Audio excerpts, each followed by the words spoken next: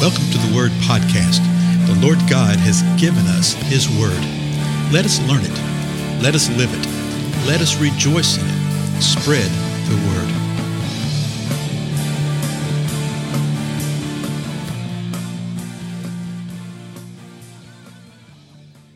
Blessings, everybody. This is Dale. Thank you so much for joining with me on the Word Podcast. We're going through the Gospel of Matthew. We're in the 15th chapter. And so I need to back up a little bit and set the scene again because we're sort of taking our time going through a particular thing that's happened with Jesus here. This is the 15th chapter of Matthew, beginning with verse 29. It says this: Departing from there, Jesus went along by the Sea of Galilee, and having gone up on the mountain, he was sitting there.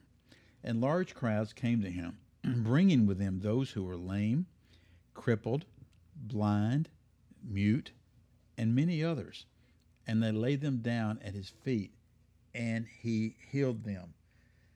Notice that phrase, and many others. Many others what? Well, it just wasn't limited to those that were lame, crippled, blind, and mute.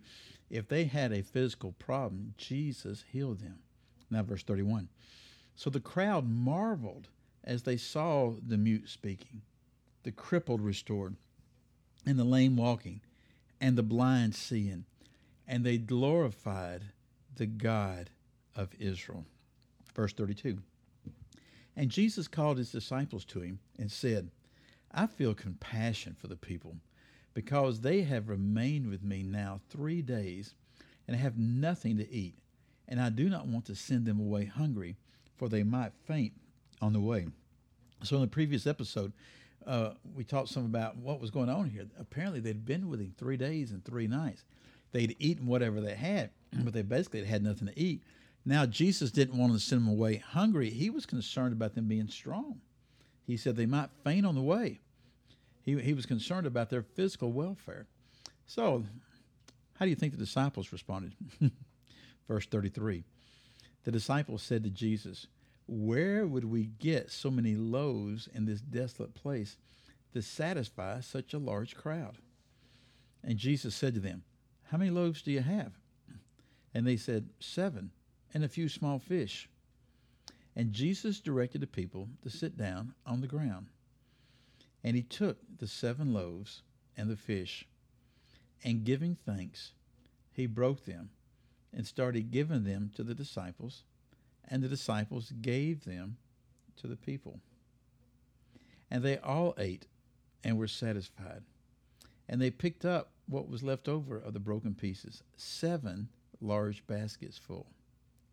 And those who ate were 4,000 men, besides women and children. And sending away the crowds, Jesus got into the boat and came in the region of Magadan. So just starting with the end right here, when they had been fed and everybody was satisfied, it says that in verse 37, they all ate. They were all satisfied. They hadn't eaten likely in 3 days. So they'd have been hungry, right? But they ate enough where they were all satisfied from 7 loaves and fish. Then, once they're satisfied and they're full, then Jesus sends away the crowd. He tells them to leave. Says, y'all go home. Go on home. He gets in the boat and he goes to another area. And so there's a lot of parallels between this and the feeding of the 5,000. There's people actually think they're the same thing, but they're not, because there's another portion of the scripture where Jesus says, "Hey, what happened when I fed the 5,000? What happened when I fed the 4,000?" So he draws a line of demarcation that there's 2 separate events going on right here. But notice what Jesus did. The same type of pattern we've seen before. He finds out what they have. Okay, he finds out what they have. He asks them, "What do you have?" Some really good principles here for us. You know, sometimes we think that we have to have this and have that and have all this kind of stuff before the Lord will do something, before he will use us. I don't think so. He will use us with what he has granted and what he has given to us, what we have. Okay? The real issue is, are we faithful? Do we believe? Are we obedient? If we believe and we're obedient to what the Lord says, then whatever we have is adequate for what the Lord has called us to do. So the disciples say, hey, we have 7 loaves of bread right here. And Jesus was the one that asked about the bread. How many loaves of bread you got? 7 and a few small fish. And then what's he do? He directs the people, and they sit down on the ground. They sit down, waiting in anticipation of being fed. There's thousands of people. I mean, we're actually given the number. There's 4,000 men besides the women and children. So if you have 4,000 men, it's probably pretty safe to say you're going to have 4,000 women at least. And children, would it be safe to think that, well, at least maybe one for every woman? Because most would have had more than one. So you're talking at least 12,000 people, if not more. Okay? A lot of people. They're sitting down in anticipation. And he takes the loaves and he takes the fish and he does what he did before. And he does what we see throughout Scripture, what we're supposed to do. He gave thanks. And folks, not just the perfunctory type of giving thanks that we do, but he gave thanks. You know, we're not really told how he gave thanks, what he said. You know, and it's not necessary for Jesus to have launched on a long diatribe of a blessing and a giving of thanks. No. But he gave thanks. He thanked the Father. That's where we start, folks, is giving thanks. We're told to give thanks. Not for everything, but in everything. In everything that happens, just give thanks. He broke the bread, broke the fish, started giving them out to the disciples. The disciples gave them out to the people. The people ate. The people were satisfied. When they were done, they had 7 large baskets left over.